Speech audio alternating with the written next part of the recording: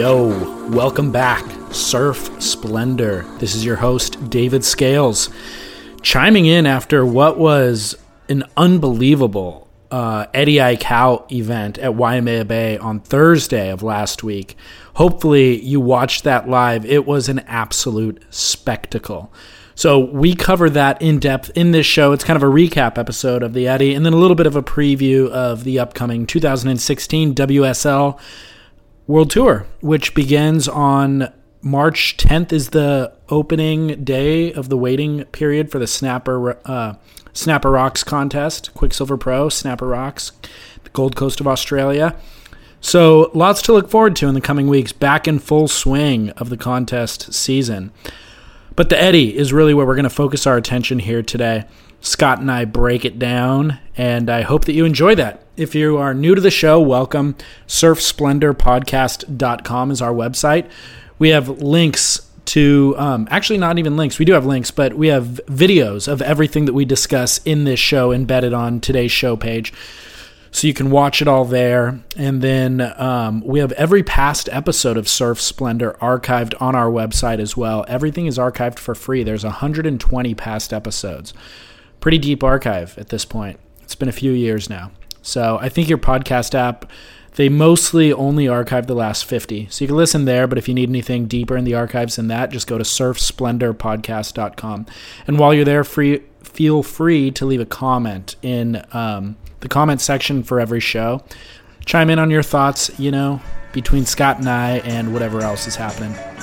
All right, enjoy the show, share it with friends. I'll be back at the end to sign us off. Thanks.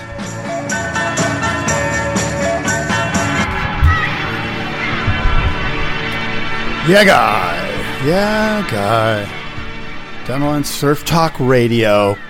It's Saturday, February 27th? 27th. The 27th of February. Downline Surf Talk Radio. David Lee Scales, Scott Bass with you. And I guess this is a special edition, but they're all special. Such an odd day to be recording. This is a day off for us, man. What are we doing? It feels wrong. Really Saturday. Does. Normally we're on a Tuesday. But anyway, David, you sent me a text. You said, you know what? We need to do a special edition for the Eddie, the Quicksilver in memory of the Eddie. How could we not? Right. You have to. Exactly. It's not even an option. So the Eddie ran. I mean, here's the deal, dude. The Eddie ran in fantastic fashion. And we've eaten crow a few times on this show before. I'm going to argue that this is an opportunity again.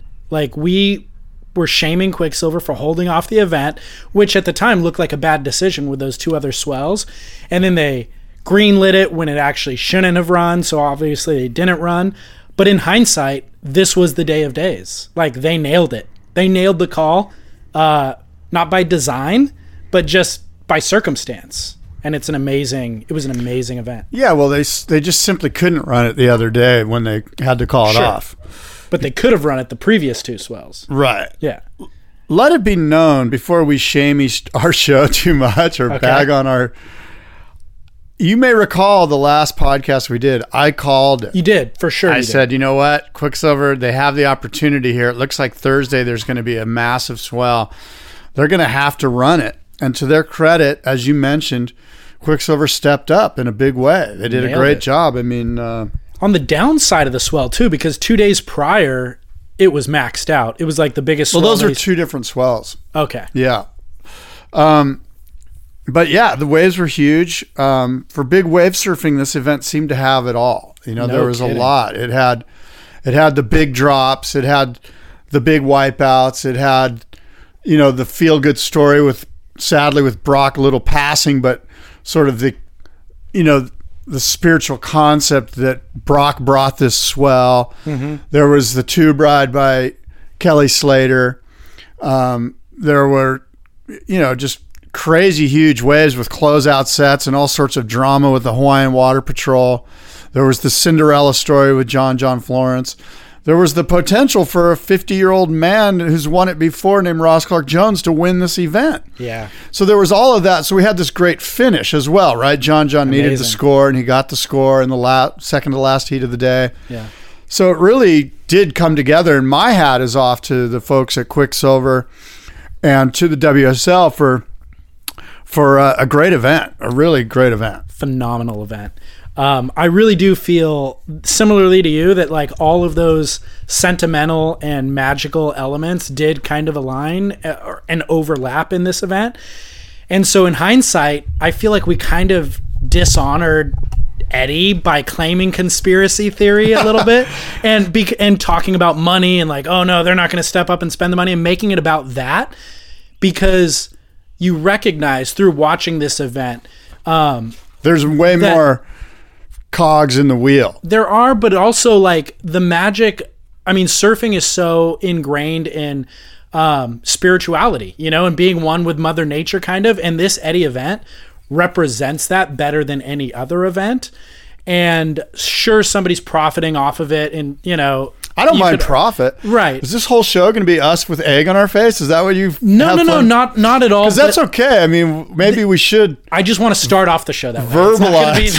Verbalize. Because I don't think the last show is. I mean, the last show is just like, let's assume there was a lot of all of our shows are assumptions, basically. You know, because we're sitting here in a garage trying to figure it all out. Exactly. I'm not shaming us, really. I'm just pointing out that the beauty of what we do in our sport and what we love was all summed up in this event, you know, and we get away from that. And I would say that if you listen to the last show we did, we were basically like bagging on them, going, God, why aren't they running it? How come they didn't run it this year? It's El Nino. They need to figure it out. We did sort of say, hey, look, they have an opportunity here to make it all right. Yeah. If they pull the trigger on Thursday. And of course, if the Bay calls the day, which it did. And they did that. So exactly. Hats off to them. They did a great job. We'll critique when they deserve it, and we'll praise when they deserve it. And they deserve a lot of praise. Tons of praise. Totally. So hashtag Brock Swell. Hashtag Brock Swell. That's what it is, right, man. So basically, they ran the event 5 days before the deadline, which would have been February 29th to run. And then it was 5 days prior to the deadline, 5 days after Brock's passing, actually. And the format, the contest format, we should really point out, because I found it to be really, really awesome. Like, it works for this format. I'm wondering how it'll work if it would work in smaller waves. But essentially the format is they run 8 heats. What was there, 27 invitees? Something like that. Right around 7 guys a heat. So 7 times 8, 56? No. Because everybody surfs 2 heats. Yeah, that's right. So 7 times 4. 7 times 4. Yeah. So 28 surfers. Everyone surfs twice. There's 100 points possible per wave. There's 5 judges for each wave, they allocate 20 points each. So 5 judges, 20 points each, 100 points per wave. Your first 4 waves get scored per heat, and that's it. So even if you catch 8 waves in a heat, only your first 4 waves get scored. And then your best 4 waves throughout the day get added together to make your final score. So 2 waves from the first heat, 2 waves from your second heat. Well, it could be all 4 waves in one heat or the other. Right, exactly. But I loved the format. And I mean, obviously it's the same format they've been doing with the Eddie in the past. So it's not a new format, but I loved it. Yeah, it was good. I mean, I'm a big fan of the whole leaderboard thing, you know, because everyone's in the running till the very end. Exactly. And in the past, as they noted a lot of times, Greg Long won the previous event in the final heat of the day. Like, I don't know if it was all of his scores, but definitely got his 100-point ride in the final heat. Yeah. So you can go from, last place to first, essentially.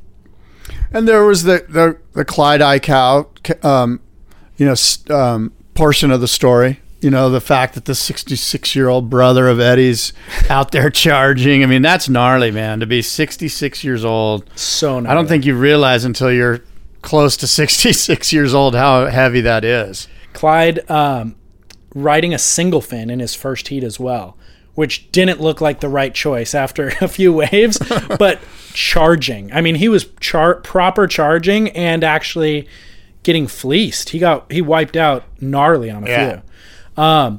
And so let's talk about the waves, though. I mean, the waves were pretty much as maxed out as it could be while still being surfable, right? Wouldn't you say? Yeah, I would agree with that.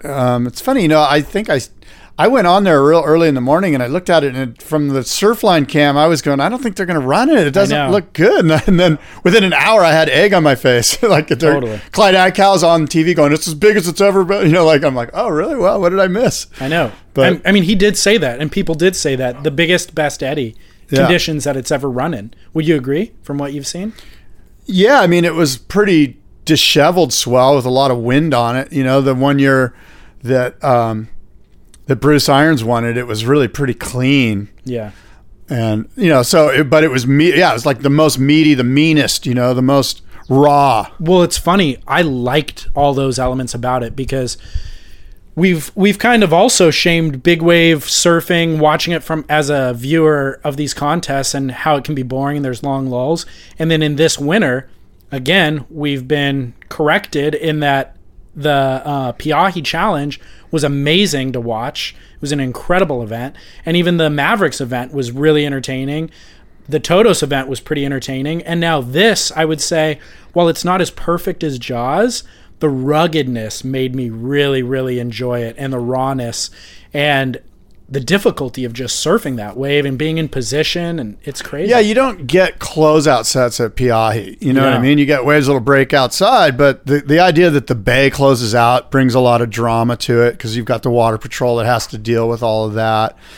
And for whatever reason, the mystique of Waimea Bay and the Waimea Valley, somehow it sort of personifies itself in the contest arena, in that competition right there. I don't know if it's an amphitheater, if I'm voicing that correctly, but yeah, I mean, there's just so much energy there and there's so much history and heritage and lore at Waimea Bay that it almost feels like it has to be that big size-wise for it to, like, it would be a real disappointment if it was, as they say, it's got to be 20 feet all day long. And, right.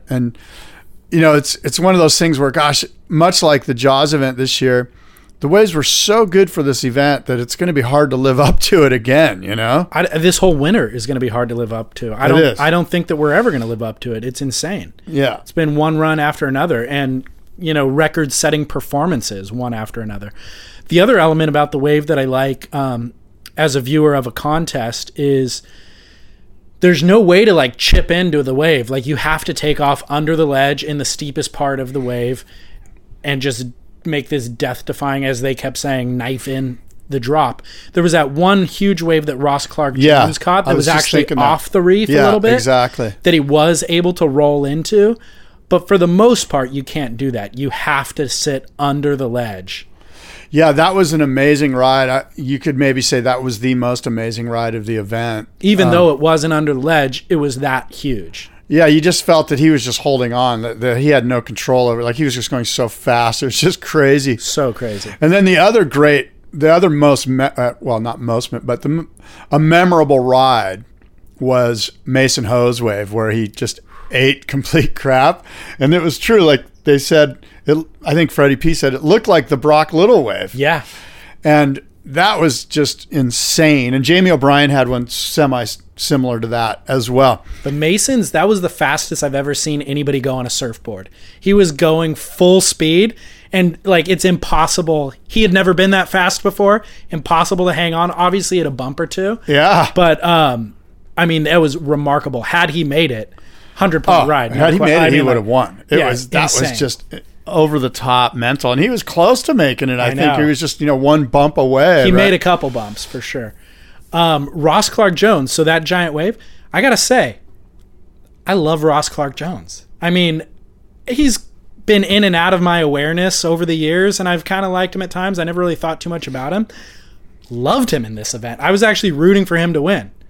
Well, I sort of was too. I'm glad John won it, but yeah, Ross Clark is sort of right in my wheelhouse. We're the same age, so I sort of grew up surfing, watching him surf.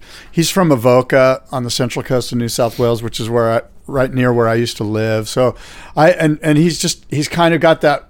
He's just pure aggro Australian. Yeah. He's just got that Aussie froth, and so raw. He's a character for sure. He really is. And the other thing is, John's going to be surfing in this event for the next 20 plus years.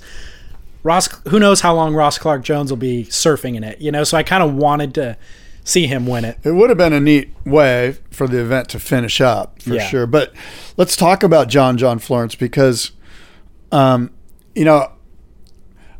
from the event, I look at him and I say to myself, first of all, can we agree that while his mother was a big part of his story growing up, his father really isn't in the picture. I mean, we know he has a father. I've actually met the guy, but he's not in John's life, especially in like those formative years, like 14 to 18, where it just seemed like you knew John, Mom John was there, but there was no real definitely, older male adult in his life. But this kid is mature beyond his years. He's humble. He's intelligent. He's well-spoken. He's well-liked. He's just like a marketing dream. And then you add, he's the best surfer in the world. Yep. On top of that, how did this guy become who he is without a father role model in his life? Where did he learn these things? And I think it's a testament to the North Shore community. It is, yeah. And to the guys like the Kelly Slaters and the Freddie Patachis and the Mark Healy's and all of these guys, Jamie O'Brien, all of these guys that John and John Pizell, probably, whoever they are, all these so-called uncles on the North Shore that sort of kind of either kept him on the right path or just showed him the way to behave, because he's pretty incredible. I mean, it's an incredible deal. No, I fully agree. I would say that it takes a village, and that North Shore community is a village.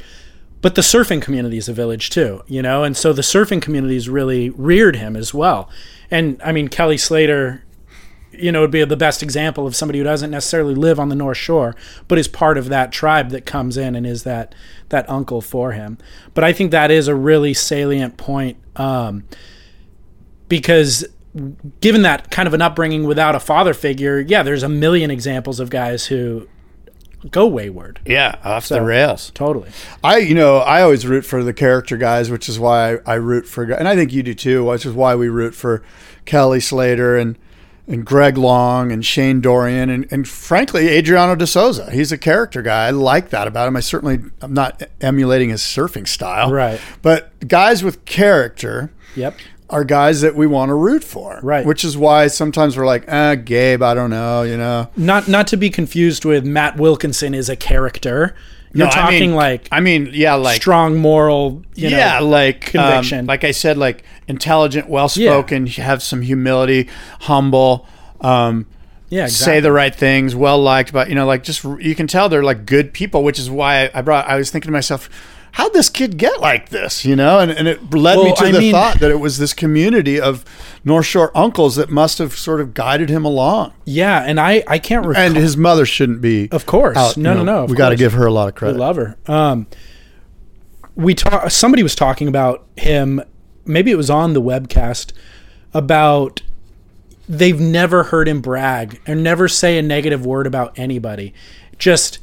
He's just a positive, hardworking kid who surfs 8 hours a day, gets along well with everybody, never says anything negative, and then has this unbelievable ability. So it's really, it is great, and then it's great to see somebody achieve the level of success that he has and still be the same guy. John, the youngest Eddie winner by a couple of years. I don't know if you saw this. Greg Long was 25 when he won. Bruce was 25. Kelly 29. Ross Clark Jones was 34. Noah Johnson was 25. Keone Downing and Clyde Aikau were both 37. Denton Miyamura, they don't really know his age, but Denton wasn't 23 years old when he won in 1984. So John, the youngest ever. And what does this say about a young man on the verge of a new WSL season coming up? He's already put it out there that he's like gunning for the title, and he's training with this kid Pellegro, MMA guy. So, I mean, this has got to just, first of all, from a fantasy surfer perspective, you and I have got to be going, this is John's year. And this just, I mean, can you imagine going to surf like 5-foot snapper after winning the Eddie? Yeah. Talk about confidence level through the roof. Yeah. Well, he always had the ability, but the one thing we've always commented on is that he doesn't necessarily have the cutthroat drive that Adriano and Kelly have. So this may be the new year for John. I'm not even sure that he doesn't have it. He just doesn't display it. I think he has it. And I think now he's kind of, there was a thing I think on Surfline or somewhere where they were basically saying, this is the year, like I'm gunning for the title. Okay. Did you see that? No. Yeah. I didn't. No, there was a thing out there. Well, one thing I will point out about John, a couple of surfers actually in this event. Kelly would be one. John is another. Greg Long is another, is how important style is in big wave surfing. And I mean, it is in surfing in general, but you almost don't factor that in because just charging the biggest, best wave is kind of what's most important. But when you see one of them take off on a wave, you then recognize how significantly different they look than most people. And John, the best way to describe his style is casual. You've seen him surf casually at really death-defying waves like Pipeline or doing massive airs that look unbelievably casual.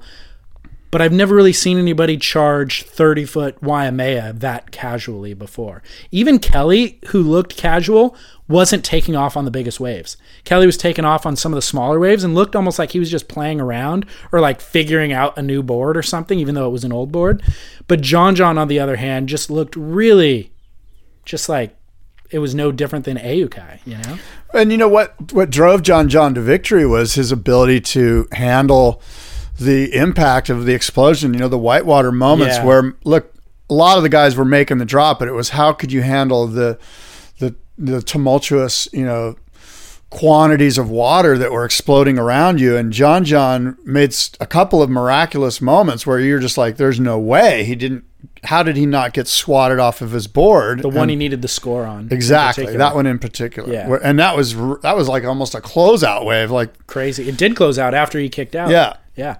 No, crazy. But that was the difference between the guys getting big scores in the event and guys not, was those who were getting run down by the whitewash were getting 60-point rides, while those guys that were making the drop and outrunning the whitewash were getting 70 and 80-point scores. And I don't even know if you outrun the whitewash there, but what you do need to do is after you've made the drop and you do a bottom turn to kind of get some speed, you have got to keep speed going. You can't just burn out all your speed on one bottom turn and then come to kind of a static place and then have the whitewater take you over. And I imagine John and his boards and his ability allow him to keep kind of like doing little drivey turns off the fins and the rail to kind of keep the thing going. Well, that might be true. The other difference I saw was in the angle that they took off on the drop on. And I think John is able to take off more critically and angle, whereas most people are going straight and trying to make the drop and then bottom turning. And that's when they get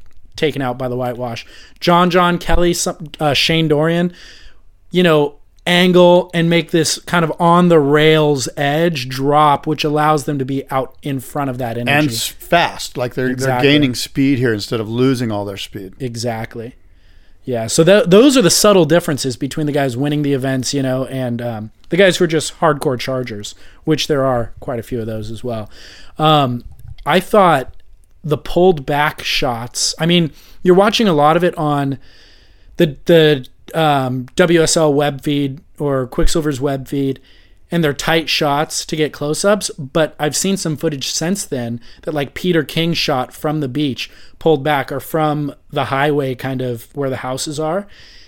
It looked so much more terrifying and treacherous from those angles, the pulled back shots. Yeah. It looks absolutely unsurfable, unruly, and you recognize why guys are getting run down by the whitewash. If it looked easier from the other angle, this gives you a better understanding that no, like it's like in order to find one where you can outrun it, it needs to be just the right little bowl of the wave, but the rest of the wave's unmakeable, Much better perspective.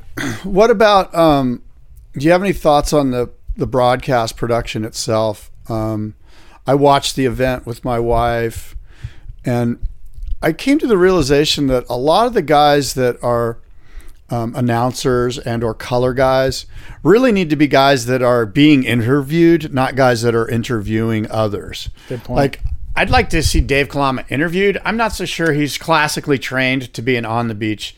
Not that he did a bad job. I'm being sort of hypercritical here, but if in fact the WSL is taking it up to this TV level where we're with NBC or CBS or whatever, I just felt like, let's interview Dave Kalama. Why is he asking this person this question? They should be interviewing him. Same with, and I came to this realization with Strider. Somebody should be interviewing Strider so he can go, oh, it's amazing, it's insane. Like, we don't really, Yeah. Well, that's the Dave Kalama one's the best example, because if you weren't a surfer, if you were just watching it on CBS, you'd be like, who's this guy that they've got? Like, you don't have any reverence for Dave Kalama, so you would just be expecting a professional broadcaster, and he's not. So you and I, we give him a pass on the professionalism because we have reverence for him. Right. So that is a really good point. Your point, not mine. What else do you got? Well, because I'm running thin on. No. I got a couple points from the event that I really think are worth discussing. Twiggy said, just in reference to John winning, Grant Twiggy Baker said, John Florence rode the shortest boards, took off the deepest, and made the steepest drops.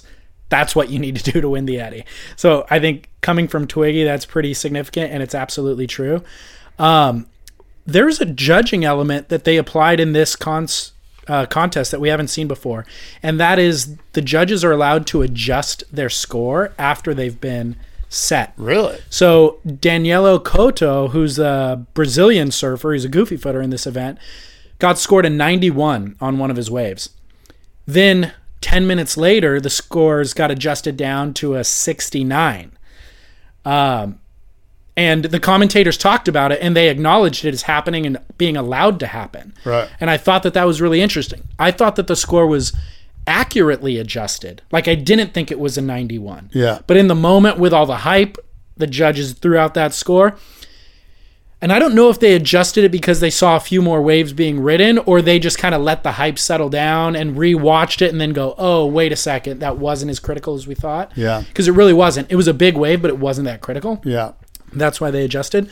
But I liked that. I thought that was actually a good thing to do.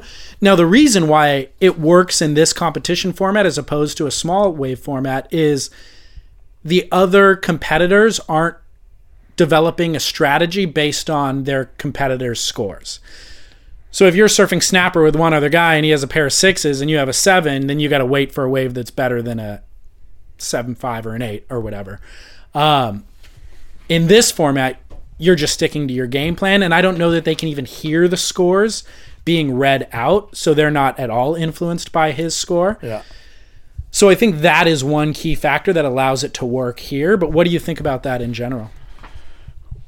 Yeah, I think for this event, it must make sense. They've thought it through, and that, I didn't notice it. As you sit here and talk about it, at first I'm a little skeptical. It provides opportunity for guys like you and me to go, this is bullshit. Why they, you know what I mean? Like, it's almost like, look, it needs to be kind of, once you put the score down, that's the score. You can't go back and change it because it just, like I say, it provides the opportunity for there to be skeptics. See, I feel the opposite. I feel like it eliminates the skeptics because there's no concern about emotional influence, like the judges being emotionally influenced and therefore throwing Well, I think if you're gonna look at one particular wave and rethink the score, as a competitor, I'd be like, well, if you're going to look at one of them, you need to look at all of them. You got to look at every single ride. If you're going to start tweaking on, maybe. Well, here's the reality is, you're supposed to judge within the scores in that heat against the waves within that heat. It's like you can't judge it versus the previous heat. A 10 in this heat is a 10 in this heat. It doesn't have to do it with the previous heat. So with that being said, you want your two best scores to be scored against the other guy's two best scores within the context of the heat. Why not then review it at the end and see, okay, whose were actually the two best waves of this heat, and let's figure out what the scores are after the fact. I like scoring it in the fact because guys do develop strategy and adjust their game plan against the other guy. It gives us, the spectators, something to gauge. It does, but I would almost like for at the end of the heat, if you could just push pause on the event and then rescore it and see how, Yeah, I don't know. It's an interesting... It does open up a lot of drama. It does, but it's kind of an interesting theories, thought, It is. I'm not so sure that's going to... I don't know. I'm not advocating for it. I'm just thinking about it, because there's an element of that in this. When you're hiring for a small business, you want to find quality professionals that are right for the role, and there's no faster or effective way than through LinkedIn Jobs. Your time and capital are precious, and there is a powerful resource that can help you focus on what you're good at and integrate people into your team seamlessly to help grow your business. LinkedIn Jobs has created the tools to find the right professionals for your team efficiently and for free. LinkedIn isn't just another job board. Everyone is already on LinkedIn with their resumes and references, and now LinkedIn has designed a hiring platform to connect you with candidates specifically qualified for the job that you post about. More than 1 billion professionals meticulously organized to connect people by skill set to help us all advance our position. 2.5 million businesses already use LinkedIn for hiring, and 86% of small businesses get a qualified candidate within 24 hours. It's that fast, easy to use, and effective. LinkedIn Jobs can help you write job descriptions, filter the right person to you, and give you the tools to help you interview them like a pro. LinkedInjobs.com/surf is where you go to post your job for free. Yes, totally free. That's linkedinjobs.com/surf to post your job for free. Terms and conditions apply. Hey, it's Kaylee Cuoco for Priceline. Ready to go to your happy place for a happy price? Well, why didn't you say so? Just download the Priceline app right now and save up to 60% on hotels. So whether it's Cousin Kevin's Kazoo Concert in Kansas City, go Kevin, or Becky's Bachelorette Bash in Bermuda, you never have to miss a trip ever again. So download the Priceline app today. Your savings are waiting. Go to your happy place for a happy price. Go to your happy price, Priceline. Another thought that I had, which you kind of touched on, was the Brock swell and some of the similarities in terms of visuals that we had with this swell and Brock's surfing at Waimea in the past. The Mason Ho wave, that he wiped out on, looked eerily similar. Even the angle that it was shot from looks so similar. Yeah. And I bet you could take a want a screenshot, and pull it back and put it right with the Brock wave and have a side by side. Somebody on Instagram should do that. I haven't seen it yet, but I thought the same exact thing, and I knew we'd be talking about it, and then thought if somebody hasn't done it by now, I'll do it. Yes, and you'll give me credit for it. Yes, I will. As the director and the producer, I'm by the editor. way, back to your point on judging. Okay, you would think that as you go into the event, you're like, okay, if we're going to score a 100-point ride here, what does that look like?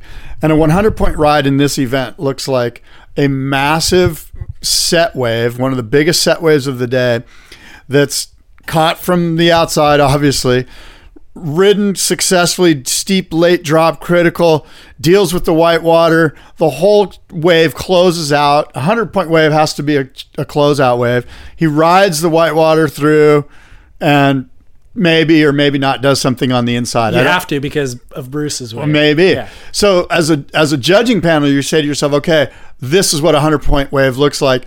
Now let's just go back from there based on what we just saw. Right. So here's a ride. Okay, it's a set wave. It's not the biggest, not the smallest. He successfully completed it. Yeah. Okay, that's a 49 or what, what I mean? So I imagine as a judging, as the head judge, you would want to tell that judging panel, okay, just remember what a 100-point wave looks like in your mind's eye. We all agreed that's what it is. So you go from there. Well, there were the Ross Clark Jones wave that we already talked about. That was insane. It closed out in the middle of the bay, but he kicked out before the closeout. And I don't blame him. No, but I wanted to see him go. He would have been killed. I wanted to see him straighten out before the closeout and try to outrun the white or stay in front of the whitewash and then surf it to the inside shore break.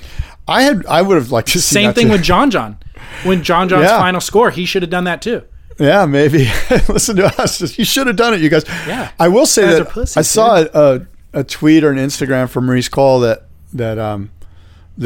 Ross Clark Jones had torn some cartilage in his ribs, had separated some ribs, and was pretty beat up in the event. Yeah, during the event. I didn't know that. Yeah. Whoa. Gnarly. Yeah, because he did have one or two wipeouts for sure that were pretty gnarly. Well, the other thing in terms of Brock references was Kelly Slater's final wave of the event where he got shacked on it. Yeah, that was pretty radical. I mean, that thing looks... What was the score on that wave? Like an 89 or something? I don't think I saw it. Yeah. Well, I mean, Brock... So they were showing throughout the event some throwback footage of Brock, And one of his more famous rides that he got out there during the Eddie was getting barreled, like proper barreled on the bowl. And Kelly, who I said looked like he was being playful and not really trying to get the biggest waves, in hindsight, looked like he was just trying to do exactly what Brock had done in that footage, because he was sitting on the inside bowl, he was knifing in and hugging the wall, and he got the exact wave he was looking for with 2 minutes left in the heat and surfed it perfectly and almost identically to what Brock had done previously. Kelly then connected it to the inside and went on the shore break, which the shore break didn't really turn out to double up as big as we had hoped it to, but he still caught it and pulled in. I thought that Brock's wave looked bigger. Okay. I thought his tube was just a bigger wave, a bigger tube. Okay. But whatever. I mean, we're nitpicking. I mean, but Kelly did it. Oh, yeah. I mean, Kelly. No, that doesn't surprise me. That was the only tube of the event. I mean. And he willed it to himself. He did. As Kelly does. But it was so magical to see. There were so many moments like that in this event that were just magic. Yeah, there was a lot of magic, a lot of mana, if you will. Totally. A lot of Hawaiian mojo going down there. I absolutely loved every minute of it. Yeah, it was a stellar event. I mean, like I said, we will praise, and they deserve all the praise and more. And by the way, Jamie O'Brien, is he indestructible? I know there was that one wipeout where he thought he was going to die, where the thing, he had no speed. He did the bottom turn, had no speed, and the thing landed on his head. I thought indestructible. It kind of landed on his hips almost, like it was like a leg breaker. I know that the stuff that he does at Pipeline and backdoor and board transfers and going out in shore break on rafts and stuff.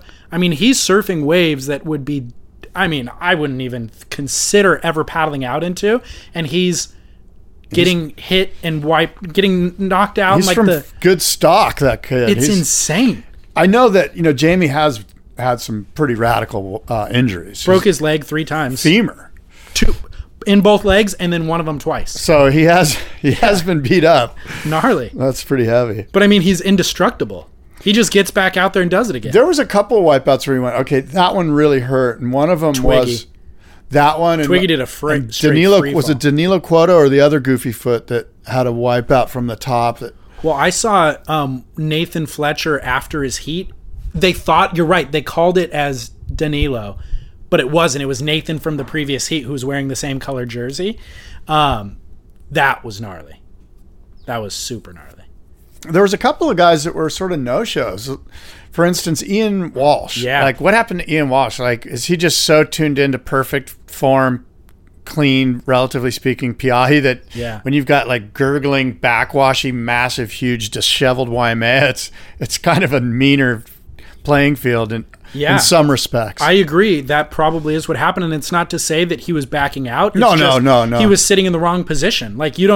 Positioning out there is key. There's a right spot to be. It's not as predictable as Piahi, obviously. But I guess it's Ben Wilkinson said, and all of them feel it's just an honor for those guys to be out there and to get to surf in honor of Eddie Aikau is pretty insane. So they're all winners. I hate to be that guy, but that's sort of the case. Well, more so in this event than any other, I would say. And one other performance that I thought is worth noting was Koa Rothman. Goofy footer.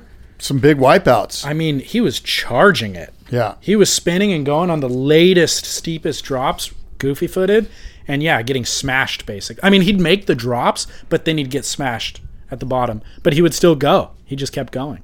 So, well, the top 5, John Florence with 301 points, Ross Clark-Jones with 278 points, Shane Dorian 270 points, Jamie Mitchell 249, and rounding out the top 5 in 5th place, Kelly Slater with 238 points. Yeah, and they say basically nobody wins with less than 300.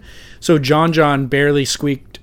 Really? Well, in the past, general. It's not that you can't. It's that past winners generally have more than 300 points. Yeah. But the question kind of was, why didn't we see, considering the waves are as big and as good as an Eddie's ever been, why was it such a low scoring Eddie?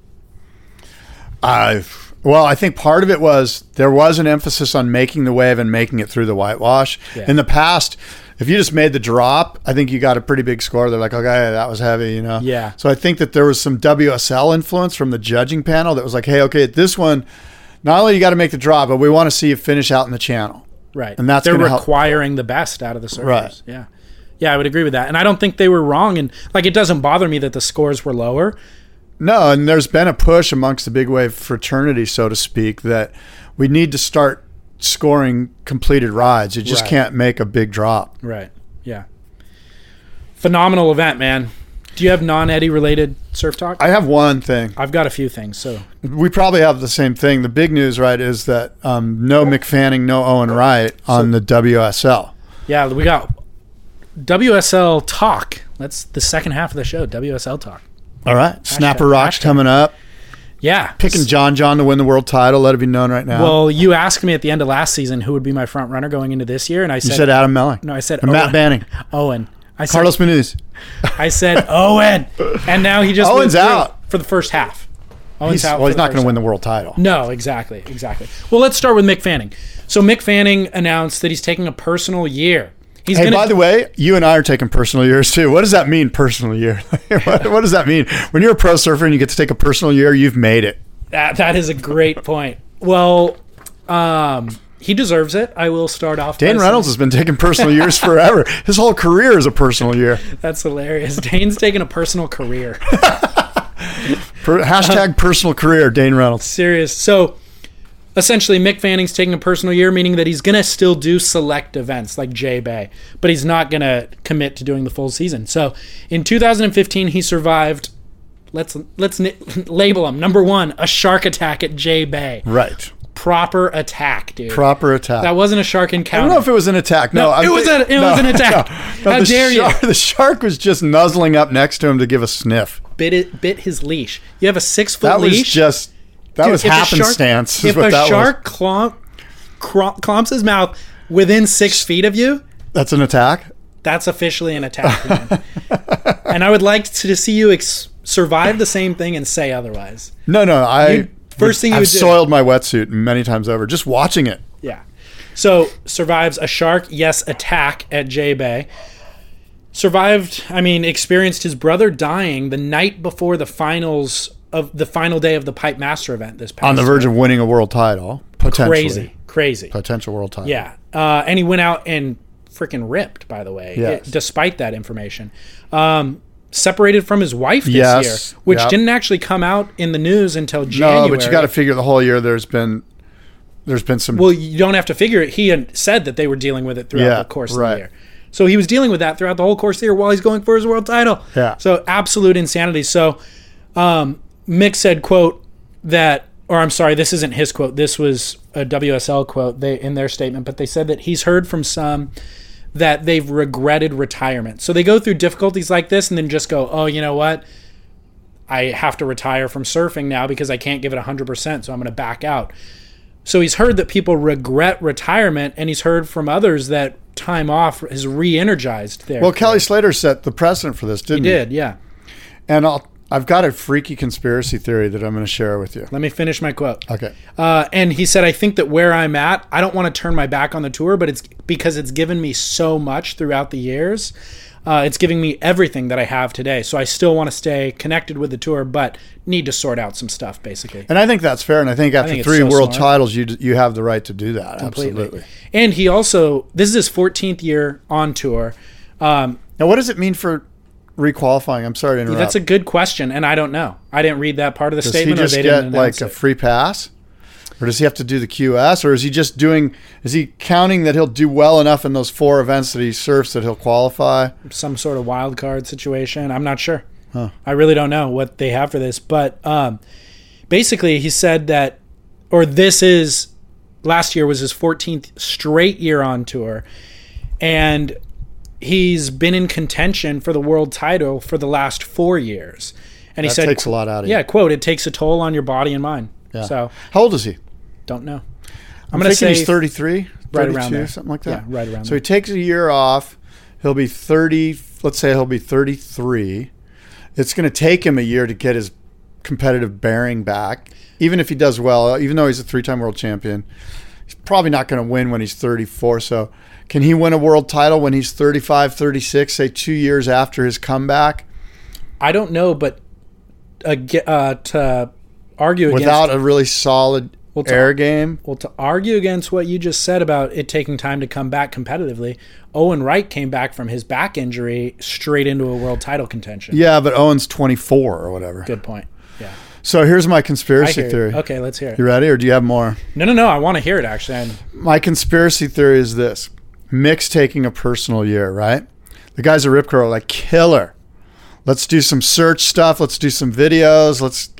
This is going to be the year of we're going to get a bunch of footage of Mick going crazy all over the world, having a good time. You know what would be great? Is if we had our other A player, Owen Wright, along with him. So since the concept of brain trauma is no one really knows, we can just kind of say, Owen, take the year off. No one's going to be able to say, what do you mean? You're all healed from your broken arm. There's brain trauma. Nobody knows.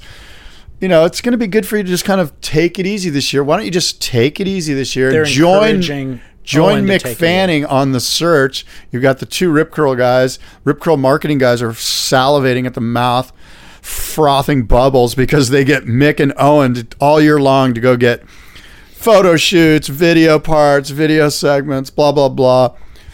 That's my freaky conspiracy theory. That's just what it is. I'm not saying this is truth. This is all just me riffing, thinking about it. Well, that's not that outlandish of an idea anyways. Well, thank you. Yeah, I mean, that is practical. They've already got Gabriel Medina on their team going for a world title. How many title contenders do they really need in the mix on the tour, And Steph Gilmore, right? No, Steph's on Quick. That's right. Sorry. They made that huge mistake a few years ago. She's been on Quick for a while. I know, yeah, whatever.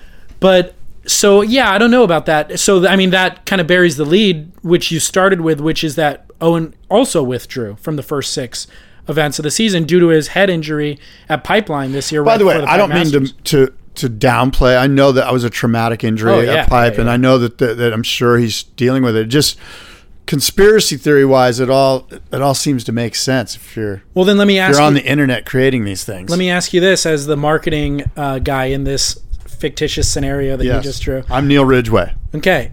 Is it more valuable to have Owen on the search than it is to have him on the tour?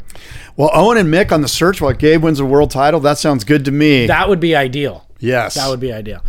How do you feel about Mick on the search versus, I mean, his surfing is so well suited for contest format. Yeah. Do you care about seeing him on the search? Do you watch Mick Fanning free surf footage?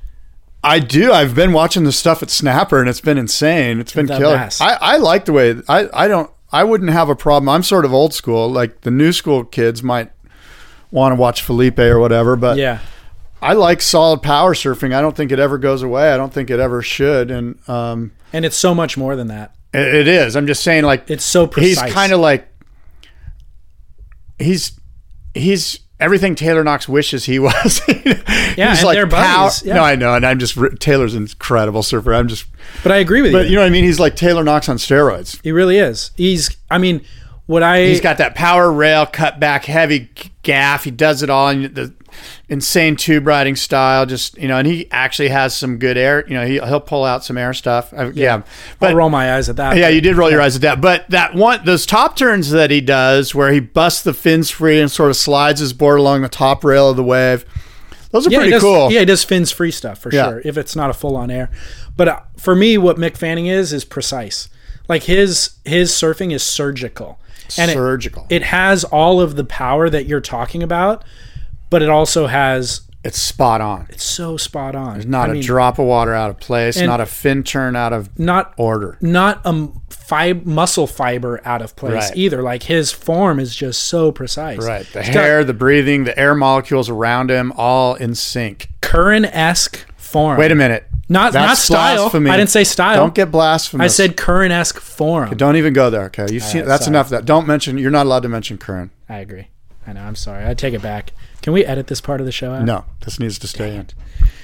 So yeah, interesting story from Mick there, and bummer for Owen because Owen, he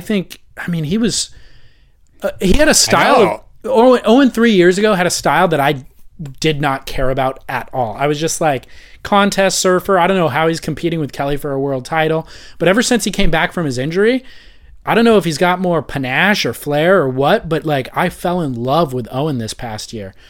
You've fallen in love on this show alone with a couple of guys, Owen and Ross Clark-Jones. And Nick, to be honest.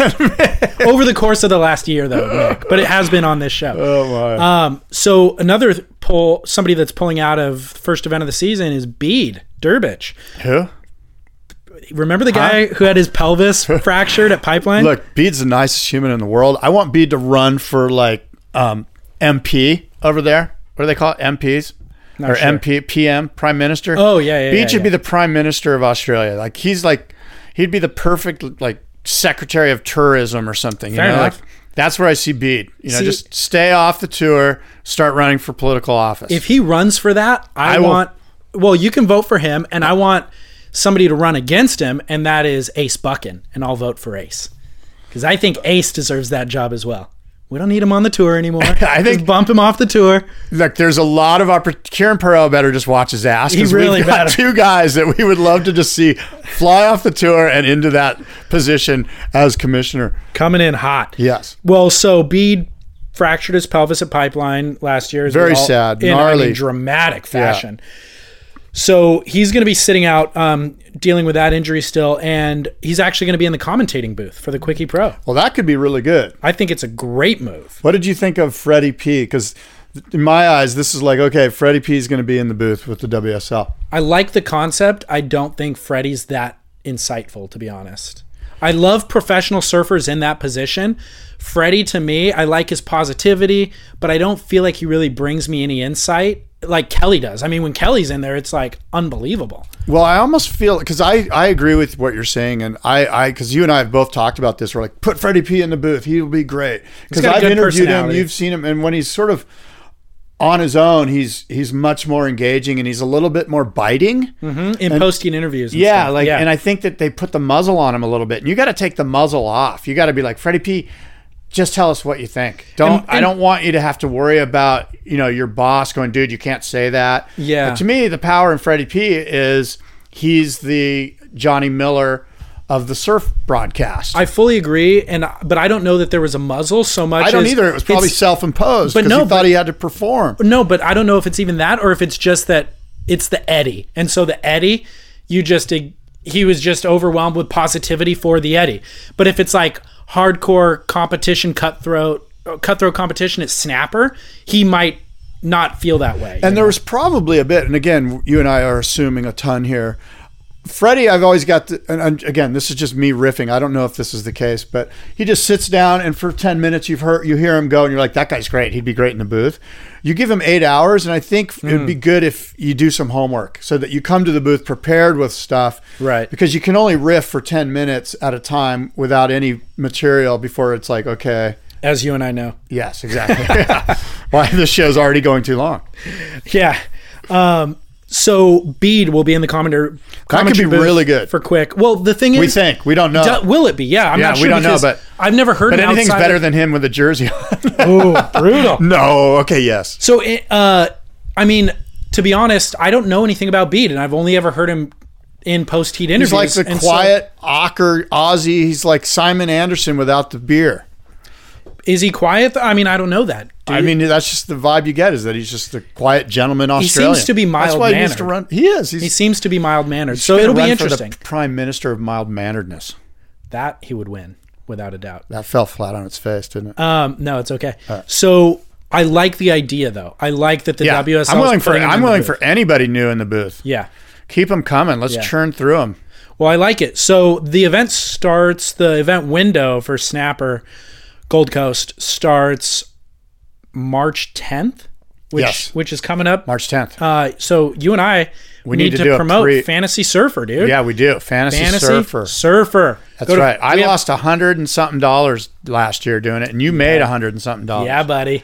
Wow. So fantasysurfer.com is there's also WSL has their old Fantasy Surf or for fantasy surfing. By the way, Yeah. the Fantasy Surfer Commissioner, my friend Ray Bergman, wants to come on the show. He's on the East Coast, so we have to somehow figure out a way to Skype him in and do a whole show with Ray. Where on the East Coast?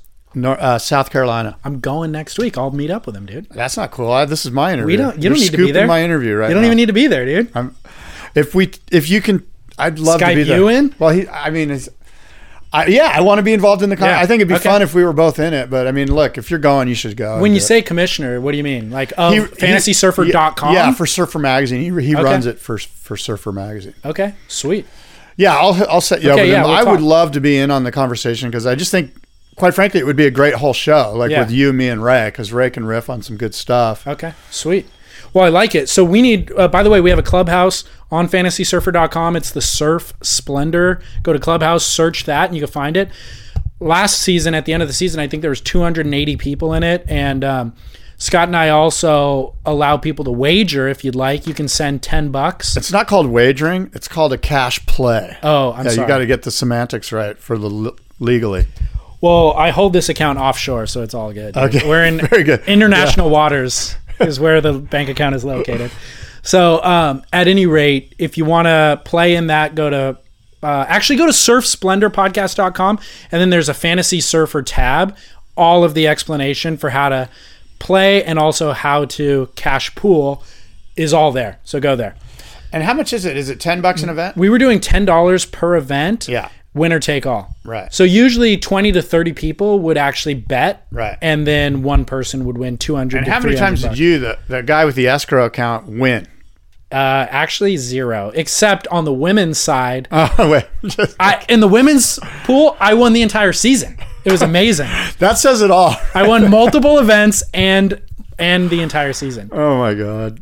You're just pissed because you didn't. I just don't follow the women's side as closely as you do. So I don't want to, I need, because this isn't quote unquote gambling. This is we're knowledgeable. We have intelligence about, like, what do they call that? Like the Insider trading then, if you're knowledgeable enough.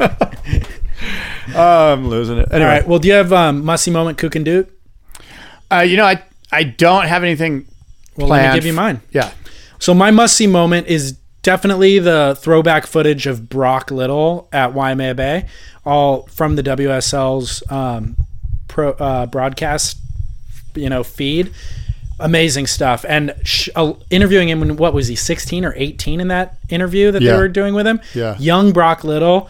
I mean, I loved it. And we didn't mention that Brock Little passed away. I mean, that happened between our last show and now. Yeah. We talked about him in our last show, having gotten cancer and only really living with it or knowing about it for a month prior to dying. But he did pass away. And so we'd like to honor Brock with that footage. And incredible stuff. Brock was sort of one of a kind. I mean, I guess we're all one of a kind, and that sounds a little cliche, but I mean, he was definitely salty a little bit and cantankerous and spoke his mind and was opinionated and of course just like a big wave charger. You know what I really enjoyed was the commentary that a lot of the guys, Freddie P especially, had about Brock. Agreed. Kelly Slater in a post-heat interview got emotional, started tearing up about it. Yeah. That was so. Yeah, Brock, rest in peace. That's just horrible. 48 years old, way too young. Way too young. So little time to make preparation too, because he didn't know about it until a month prior. My kook, pretty significant kook actually. And this article was sent to me by a listener on surfsplendorpodcast.com. Richard is his name. And he didn't leave a last name, but basically it's Rip Curl, the iconic surfwear brand. Oh yeah, who has sold millions of dollars of clothing that was made in North Korea, where factory workers endure slave-like conditions. There's pictures of Kim Jong-un wearing the Rip Curl mountaining gear. Shut up. I'm just kidding. Okay. So on this clothing that was made in North Korea, the labels actually say that it was made in China. The CEO, Tony Roberts, came out in a statement and said that they became aware of this issue only after the clothes had been shipped to retailers.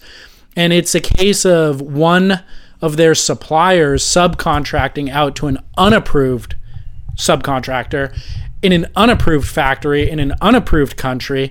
Obviously, it's a breach of their supplier terms and policies. But it did happen, and it's documented. And the factory is in Pyongyang, and it's well documented that workers in North Korea are routinely exploited. North Korean defectors have told investigators from NGOs, including Human Rights Watch, that employees are forced to work long hours with minimal and sometimes no pay. Workers who do not... No pay, that's not work. Workers who do not obey the orders are imprisoned. Shot and killed. Yeah, they're literally imprisoned in work camps. So this whole thing was exposed. They have video footage of it, all that stuff. Yeah, it's really bad PR, and I know they tried to put the kibosh on it, and I think the one thing that they may have done that I don't remember seeing, but I think the one thing that they could have done if they didn't in fact already do this is say, we have already fired the contractor in China that was supposed to be making our stuff. Like if they're saying, look, it was a subcontractor in China that did this without our knowledge, well, then you need to say, and we fired him yesterday as soon as we heard about it. And I don't think I got that. And if I did, they didn't put it front and center in the press. And I think that would have been the thing where because certainly it's not something that they're proud of. They don't, this is a nightmare for them. But it would have been smart, I think. Yeah. I agree. What do you call that? Not risk management, but it would have just been good PR to immediately go. Damage control. Thank you. Damage control. They would have, boom, they're out. Those guys are out. I agree. We apologize. Never happen again. And we've implemented a new vice president of contractor ethos or whatever the hell you want to call it, that all they do is oversee this stuff. So this will never happen again. I promise you. And by the way, here's an endowment for X amount of dollars to the Human Rights Watch. It's not like they could have done a little bit more. I think they could hire you.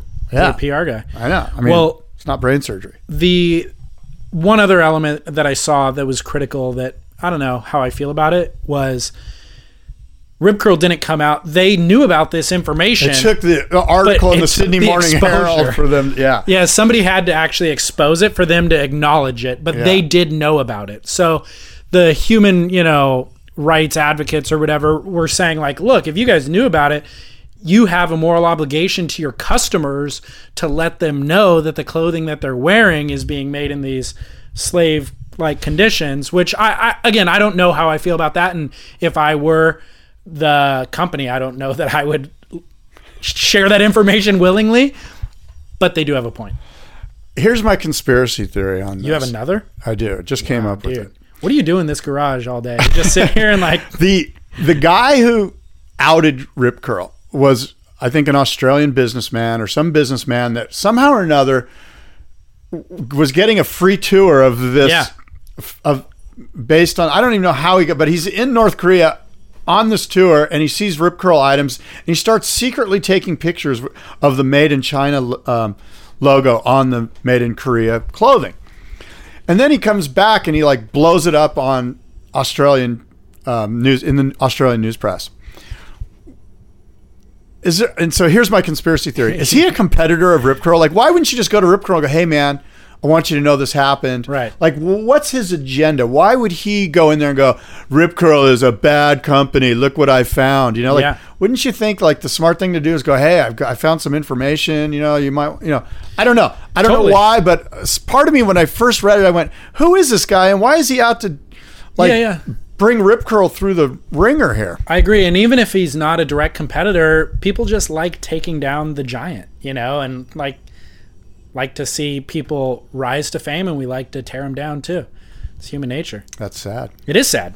It is what it is. That's what we do on the show. No, I'm just kidding. So my Duke this week is Albie Layer. Nice. For his proper shack at Jaws. Did you see this? I heard about it. I have not seen it yet. Holy cow. Takes off late on an inside runner that's about to hit the bowl and kind of free fall drops the first half, stomps it, goes immediately into a bottom turn, tucks in high, and gets a long, deep barrel. People are saying it's the deepest barrel ever at Jaws, but I mean, it's deep. The angle that's looking into the barrel, he disappears on completely. He said, and we've talked about Albie on this show, who he always kind of sits on that inside bowl as opposed to sitting outside. He said on his Instagram post, like, That's the wave I've been waiting for. That's what I've been trying to do out there for all these years. And he does it really, really well. So it's on his Instagram. WSL posted an Instagram of it. I'll post it on surfsplendorpodcast.com, of course, at the bottom of the page in the Duke section. Yeah, But cool. Shout out to Albie, because on a day that was completely, all eyes were focused on Eddie, the Broxwell at the Eddie Aikau event, that's what Albie was doing. So Sweet. Shout out. And a couple of quick notes that I just thought of. I got a comment on the website from a new listener. Listen to last week's episode, and they said, they're like, hey, man, you were talking all about the Eddie. Why didn't you talk about the 30 for 30 documentary on the Eddie? Well, Matt, we did talk about that in previous shows. So we didn't cover it in last week's episode, but we definitely have covered how great that is. What was it, made by Sam George? Yeah, Sam George, Yeah. and Sam, So- maybe Paul Toblieb, I think, was involved in that He was too. a producer on it or something. So anybody who hasn't yet seen that, definitely Eddie Aikau's 30 for 30 documentary is well worth watching, especially in light of I the just event that remembered some WSL rumor mill parking lot stuff that was drop it. shared with me. I don't know if this is true or not. Okay. This is just rumor and innuendo. But I heard that Target has dropped from the WSL women's event at Honolulu Bay. Right. Now, again, unsubstantiated, could be total BS, probably is total BS, but somebody on the inside who knows what's going on gave me that insight. Do you have any? I don't have any way to verify that, but I think this past year they dropped their North Shore house where, they only have 2 writers, Chloe Andino and Carissa Moore. So I think that it was hard to justify that expense probably, but they had that for a number of years. So they're no longer doing their North Shore house where all other surf brands do have, a house during the winter season. So that wouldn't surprise me. Also, Fox, somebody posted something that Fox Surf is kind of backing out as well. Like Fox as a brand will still be in business, but they're backing out of the surf game. I know they dropped Chippa Wilson. I don't know where Bede Durbich and Keanu Asing stand. And they lost Caroline Marks, who's this phenom female Grom who's been winning everything. And I know she's on Quicksilver now. So I think oftentimes what happens is even if they decide to back out of the surf sphere, they have to honor the contracts still. So maybe Bede and Keanu have a few months left or a year left on their contract or something that they got to honor, but we might not see a lot of Fox surfing anymore. Okay. So I know you're devastated by that, Scott. That's not right. I don't know what to tell you. What else you got? So that's it, dude. I did my Duke and Kook. That is it. Very well. I guess until next time, we're going to come back before March 10th and have a snapper beginning of the season fantasy surfer showdown. I wish we could. I'm going to be out of town. Maybe we do it remotely. Where are you going? We'll talk Carolinas, buddy. What for? Work. Record a podcast with your buddy. Oh my God. Oh my lordy. I'm going to be on the phone with him tonight doing my I'm on here. I'm trying to find the women's events to see if there's any news about that. Okay. Target dropping from Honolulu. Yeah. Let's see here. Yeah, you got it. Scroll down. Scroll down. Yep, just scroll down. So, just says Maui Women's Pro. Target's name is removed because the France event has Roxy Women's Pro attached to it. Yeah. But it just says Maui Women's Pro. There's no Targets. Oh, well. Interesting. What are you going to do? Interesting. Anyway, until next time, for David and Scott, adios and aloha.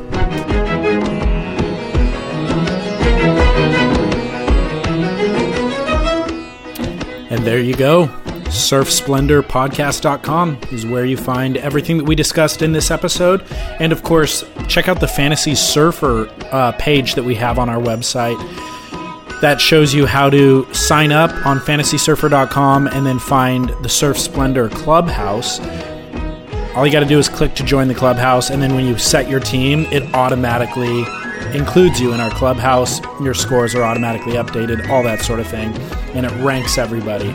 So it's super simple to do. There's a forum in there for you to leave comments, and people kind of get into a little banter.